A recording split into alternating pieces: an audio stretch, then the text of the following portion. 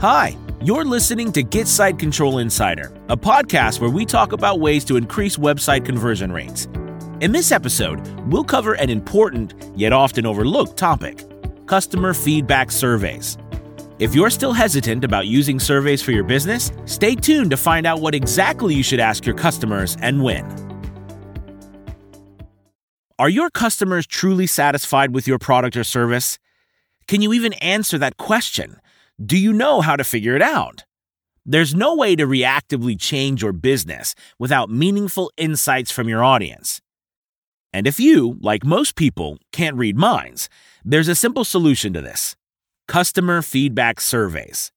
Let's start by looking at the most popular types of customer feedback survey. The thing is, a customer feedback survey is not some type of a one-size-fits-all survey form.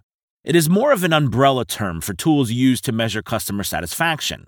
Such surveys also help you determine whether or not customers were able to reach their goal. This goal could be anything from product satisfaction to how simple it was to find certain information on your website. The most popular customer feedback surveys are Customer Satisfaction Survey, or CSAT, Net Promoter Score, NPS, Customer Effort Score, CES. Let's talk about each survey type in more detail. Customer satisfaction surveys are your bread and butter when it comes to collecting customer feedback. They are the easiest way to find out how happy your customers are about your product or service. These surveys measure customer satisfaction, usually on a scale of 1 to 5, where 1 means complete dissatisfaction and 5 means complete satisfaction. A typical customer satisfaction survey may include questions like, how satisfied are you with the recent product update? And the response options: very satisfied, satisfied, neutral, dissatisfied, very satisfied. Once you collect the data, you'll be able to calculate your customer satisfaction score using a simple equation. Take the number of satisfied customers divided by the total number of survey responses and multiplied by 100. Your satisfied customers are those who responded with a 4 or 5. Let's suppose you have 26 customer responses, and 20 of them are 4 or 5. Your customer satisfaction score is 20 divided by 26 times 100, which is equal to 76.9%. Now, the timing matters too. As a rule of thumb, you want to display your survey shortly after a customer has made a purchase or had any interaction with your team. In other words, while their engagement level is still high. Pop-up survey forms placed on your website are a great way to achieve that. We'll talk about them in a couple of minutes. The next survey on our list is a Net Promoter Score survey, or NPS. It helps you evaluate how likely your customers are to recommend your business to others. You can think of it as a way to measure your customers' loyalty. For example, a typical NPS survey asks you something like, how likely are you to recommend our website to a friend? And then there is a scale of options from extremely likely to not at all likely. Unlike customer satisfaction surveys, the NPS form can be sent up to 30 days after the purchase. Since you're trying to understand a customer's feelings about your business in general, not a single interaction or a specific product, you might want to give them enough time to shape their opinion. The third survey type is called Customer Effort Score, and it helps you understand how easy it is to do business with you. These feedback forms are typically focused around the purchasing process, finding information on your website, or even resolving issues that involve your products and services. A typical example of a Customer Effort Score survey includes questions like, how easy was it to use our website? And a range of responses from very easy to not easy at all. The data you collect from this survey is vital to maximizing conversions. Think about it this way. Regardless of how great your products are, if any step of the buyer's journey isn't intuitive enough, you might be losing money. When should you display the Customer Effort Score survey? The best practice is to do it right after the interaction.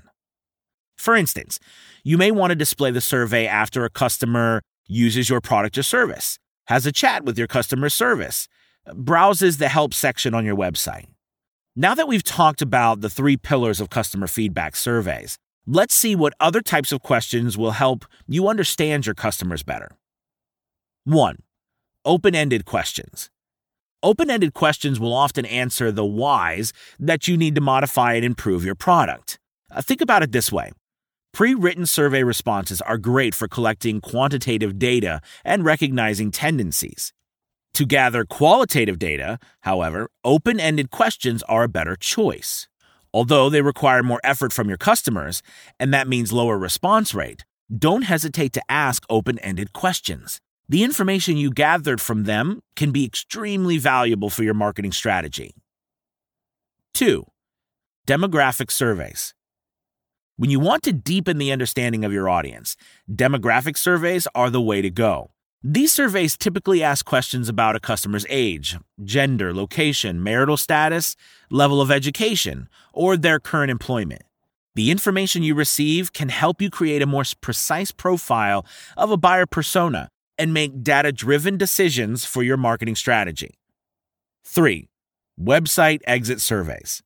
So far, we've been talking about how to find out what customers think about your business.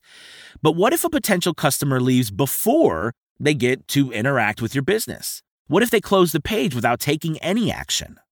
In this case, website exit surveys will come in handy. An exit intent survey is a survey that pops up when a website visitor starts heading to the X button to close a page or a browser. These surveys allow you to collect first-hand data when you need to figure out why your landing page underperforms, or if you need to reduce bounce rate on your website. Just ask your visitors why they are leaving right before they do so, and provide a few response options, such as, the price is too high, this is not what I'm looking for, I found a better offer, I'll be back later, etc. Alternatively, on the pages where you know customers have completed the interaction, you can ask to rate their experience before leaving. Now that you know about different types of feedback forms and what they're used for, let's see how you can actually put these surveys in front of your customers. Generally, you can either display survey forms on your website or you can send them to your customers via email. If you want to survey customers on your website, pop-ups are a great, non-intrusive way to do that. For example, with tools like Get Site Control, you can create a survey pop-up within minutes without any technical skills. Then, all you need is to decide which user action should trigger the survey to pop up. For instance, Get Site Control lets you display your survey when a customer lands on a selected page, spends some time on a page, scrolls down the page content, starts heading to the exit button, clicks on any link on the page. Having a customer feedback form on your website is convenient for conducting touchpoint surveys, such as a general customer satisfaction survey or a customer effort score survey.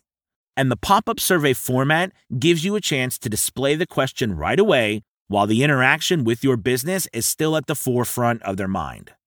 The alternative way to invite people to participate in your survey is via a direct link to that survey. For example, if you want to calculate your Net Promoter Score, it's best to ask customers for feedback after they have shaped their opinion about your business. That means sending an email a few days after the interaction might be more efficient than displaying the survey on the website. Some e-commerce stores send NPS surveys to their customers a week or even a month after the purchase. Why? Because asking for an opinion on the day of purchase might be too soon. However, a survey conducted several days or weeks later, when people have already completed their customer journey, allows for collecting more meaningful feedback. Using customer surveys is crucial if you aim to improve your business and optimize conversions. It is also an investment in the relationships with your customers. By proactively asking for their opinion, you show how valuable it is. And when they feel heard and appreciated, it's a strong reason to remain loyal to your brand. Thank you for listening to this episode. If you need more marketing tips for growing your business, don't forget to subscribe. For now, this is it. Until next time.